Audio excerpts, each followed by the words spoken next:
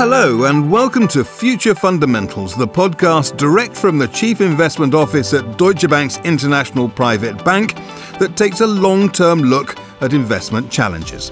And today we're conducting our own version of a TED Talk. Only this time, TED stands for Technology, Environment and Demographics.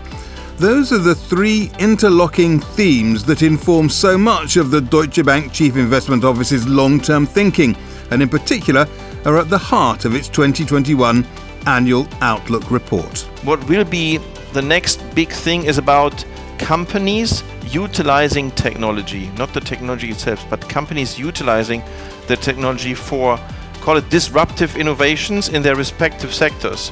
And we'll be taking a closer look at a subject that sits at the intersection of those three TED themes, medical technology. Sales in divisions that tend to focus on home care have dramatically gone up, while sales under the pandemic to hospitals, because they have been so saturated with COVID cases, have almost invariably gone down. So let's start by talking to Christian Nolting, who is Chief Investment Officer and Head of Investment Solutions at Deutsche Bank's International Private Bank. Christian, hello, welcome to you. How are you today? I'm fine, talking from a very cold Frankfurt, but good to have this podcast. Really appreciate that. Could you give me a sort of brief overview of the idea of this TED concept, this technology, environment and demographics concept? Yeah, let me maybe start with our overall thinking in our Outlook 2021. We thought we make it a little bit different this time. We have always come up with 10 themes and the way to invest. I think the year 2020 has shown again that you need really to be successful in investing, to have a robust strategic asset allocation, and think then of additional themes around this. And again, that has proven to be really correct in 2020 and the years before. And so we decided, okay, let's use that experience as well. We have now for many, many years also to change the outlook a little bit and focus first on the robust portfolio investors should have, but then bring in some topics where we think things are really changing. And we can talk about Corona, of course, which is still a main topic, but we think in general, and that's something you can also find in our outlook, Corona has not changed the world, it has accelerated the trends we have been seeing before. And our key investment themes can be probably compared within the three dimensions of, as you said, right, technology, demographics, and sustaining the world we live in. In short, what we call the TED's triangle. And somehow it brings forward this interconnectedness of the world we live in. And the pre-existing trends, which I mentioned, which have been then accelerated by COVID-19. Yeah, because sorry to interrupt, but within that triangle, then you still have your sort of 10 themes for the year, do you? Correct, yeah. And of course, we are thinking through that kind of market environment.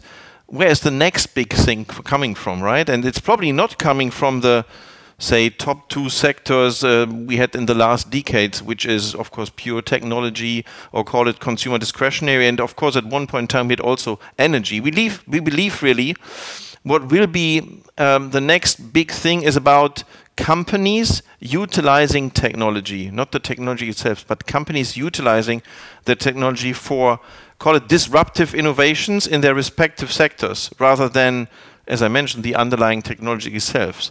And we expect this to materialize especially in the healthcare sector, and particularly in medtech. In that space, I think as it can make an important contribution to sustain the world we live in as well. And why do you think that's the case right now? What is it about medtech, do you think, right now that makes it such an interesting area? Yeah, I think, look, medtech is on the cusp of a period of great change as multiple forces really drive a transformation in the entire healthcare chain. And then you bring in digitalization as well, and you combine technology with healthcare. And I think honestly, Corona is, I think, where everyone understands that's the case, what's happening right now. And so you have this broad range of technologies which will help to move the medical devices sector, where still the main route is investing into medtech. I think that's why it makes sense to call it this. And let me say it like this, it changes from a product-centric to a client-centric approach. Then what do I mean by client-centric? You will be able, with all the devices and technology, to look much more into a single client, call it client this, and I think that's a massive change. So far you go to the doctor every year, hopefully, or you have a plan where you get some medicine, but of course normally you do only anything if something is wrong or you feel something's wrong. There could be completely different approach when you say, okay, you have a client-centric approach, there are already apps out there where you probably follow this. And I think every human being would be interested to be healthy. So I think if we get this change, there's massive growth opportunities, and we are just about to start seeing that. So let's bring in somebody else in this area right now.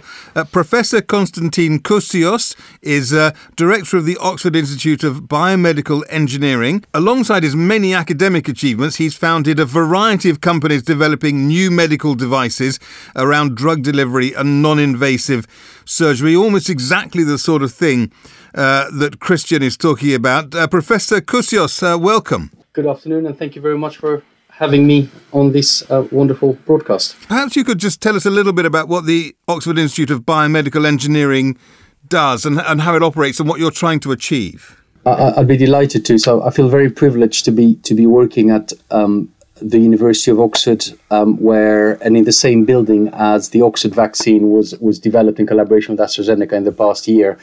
And I think it exemplifies what we've tried to do, which is a pretty unique, rapid innovation ecosystem. So what we've tried to do is place physical scientists, engineers, technologists for the first time, fully based on a clinical hospital site, in order to directly work on patient and medical needs. And what that has enabled us to do through a combination of this approach and a very unusual investment strategy by the university is to have a very rapidly flourishing innovation ecosystem. We have spun out 20 companies in less than a decade, making us one of the most prolific spin-out initiators in the world amongst research institutions. And do you recognise the world that Christian is talking about when it comes to medical technology? There is no doubt that the healthcare sector is moving incredibly rapidly and evolving, and Christian is very right to identify it as a very significant opportunity over the next decade. I think a very big part of what is changing is driven by society. We have people living longer and wishing to live better for longer, and we also have a much greater focus on the financial and health economic sustainability of new innovations. Do you want to give us a summary of what we're talking about, either your own things or other things, sort of specific examples of where medical technology is going? Absolutely. I've had the opportunity to work in three areas. In transplantation, for example, we have worked on the development of a new way of keeping organs alive prior to transplantation. A second example is a technology using ultrasound in order to improve the penetration of oncology drugs into tumors. And a third category would fall under image-guided, minimally invasive or non-invasive interventions. And is it difficult?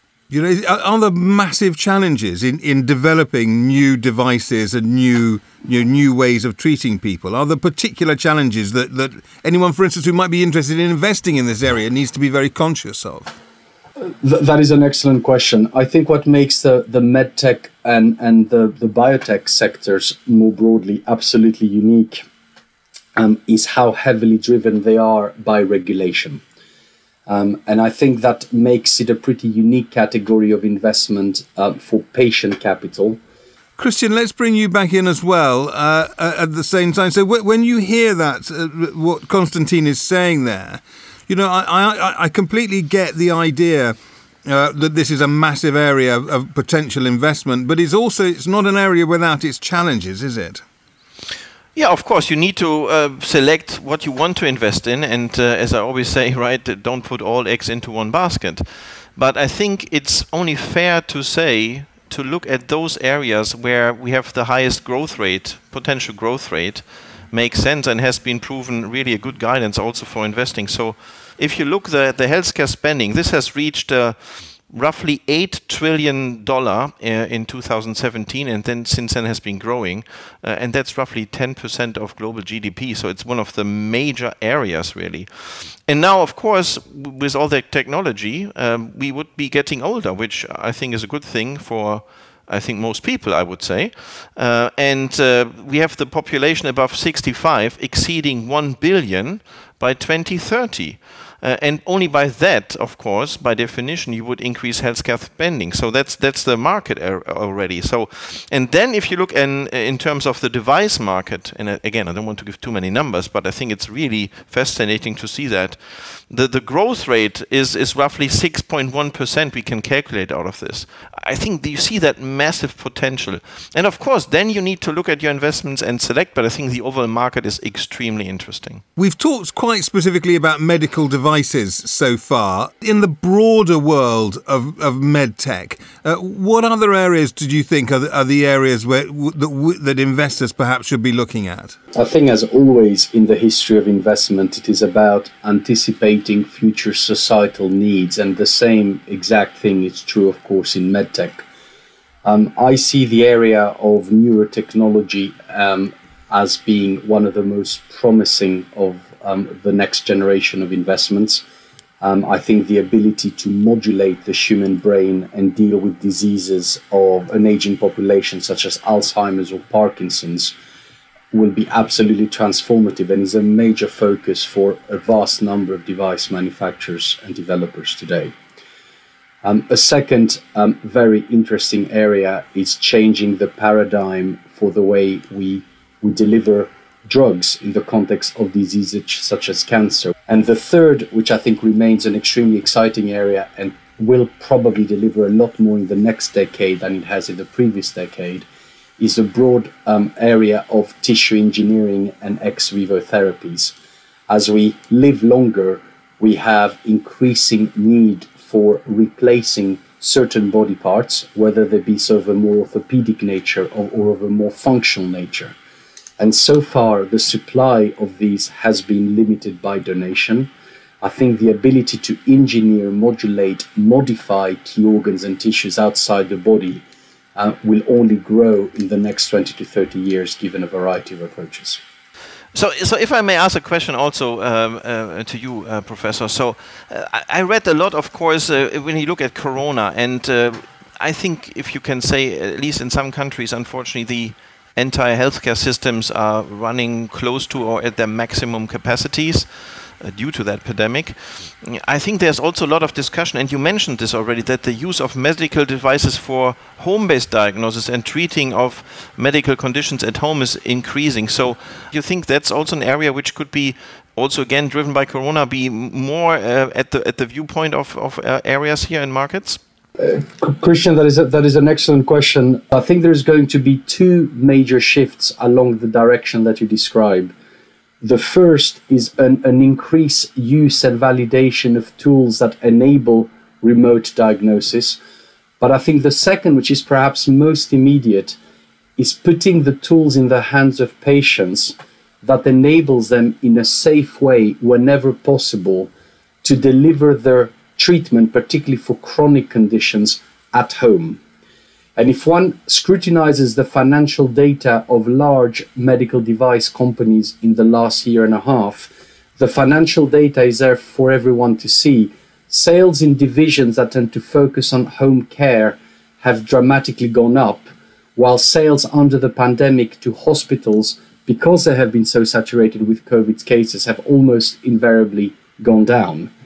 And are there other areas which are impacted by this, which also coincidentally or not coincidentally perhaps fall into the Christian, your themes, things like, cybersecurity? If there's more digitalization of medicine, then that must mean there's more data around which needs to be protected, right? Yeah, obviously. So that's a topic we came up with, I think, quite some time ago. But this development again exactly shows what's your first thought, right? If you are as a patient, but also as an investor. So what can happen if something goes wrong on the security?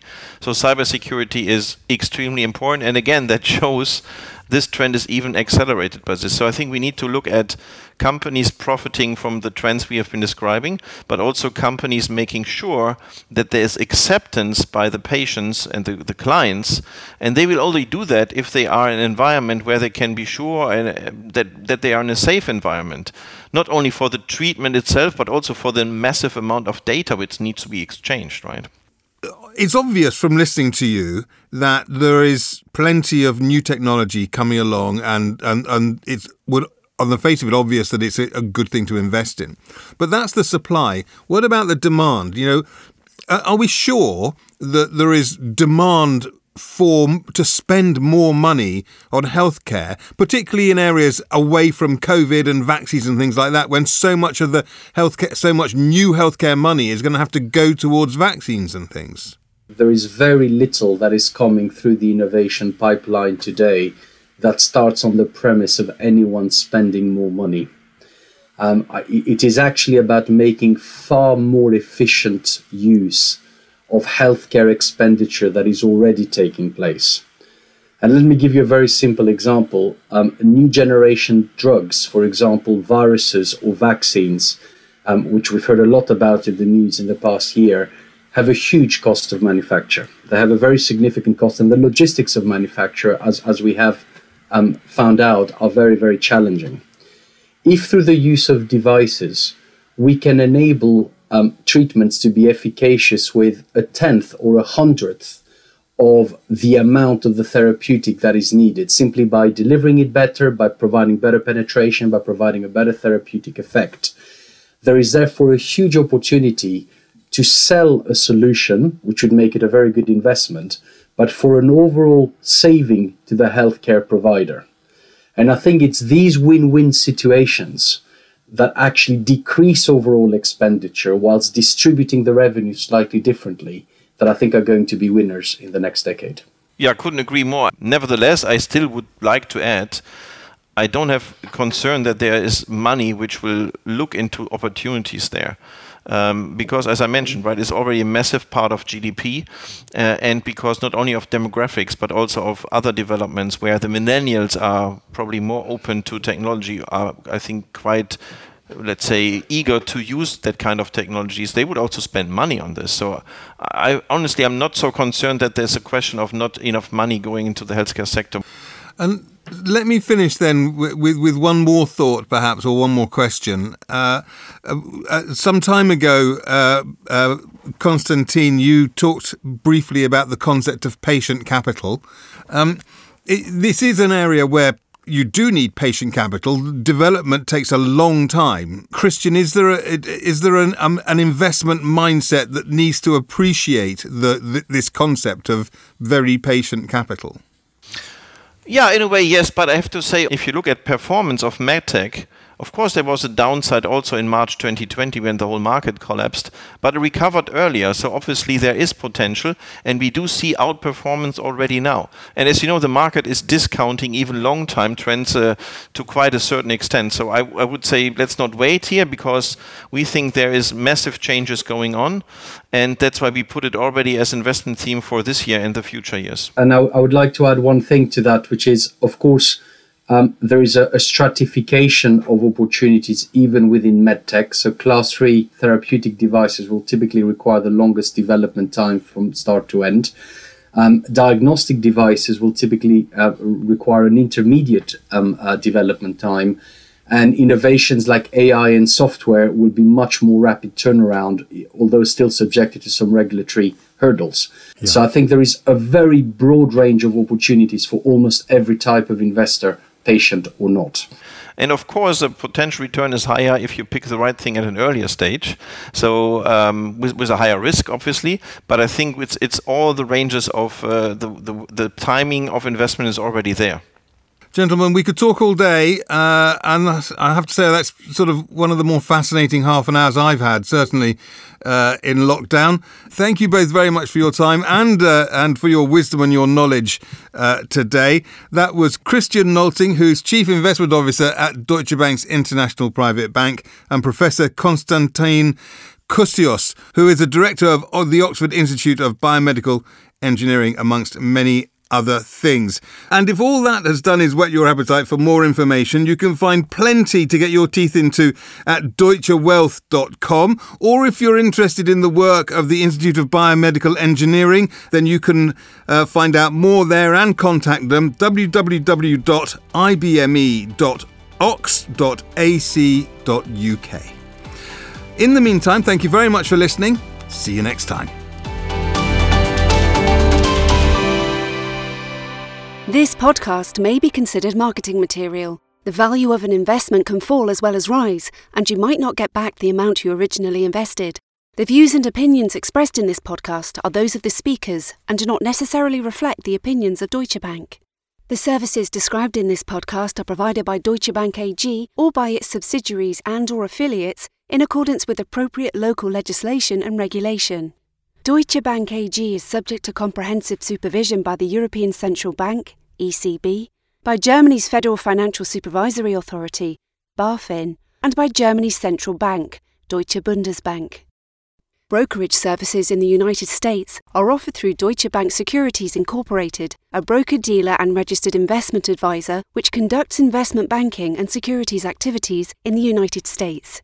Deutsche Bank Securities Incorporated is a member of FINRA, NYSE, and SIPC. Lending and banking services in the United States are offered through Deutsche Bank Trust Company Americas, member FDIC, and other members of the Deutsche Bank Group.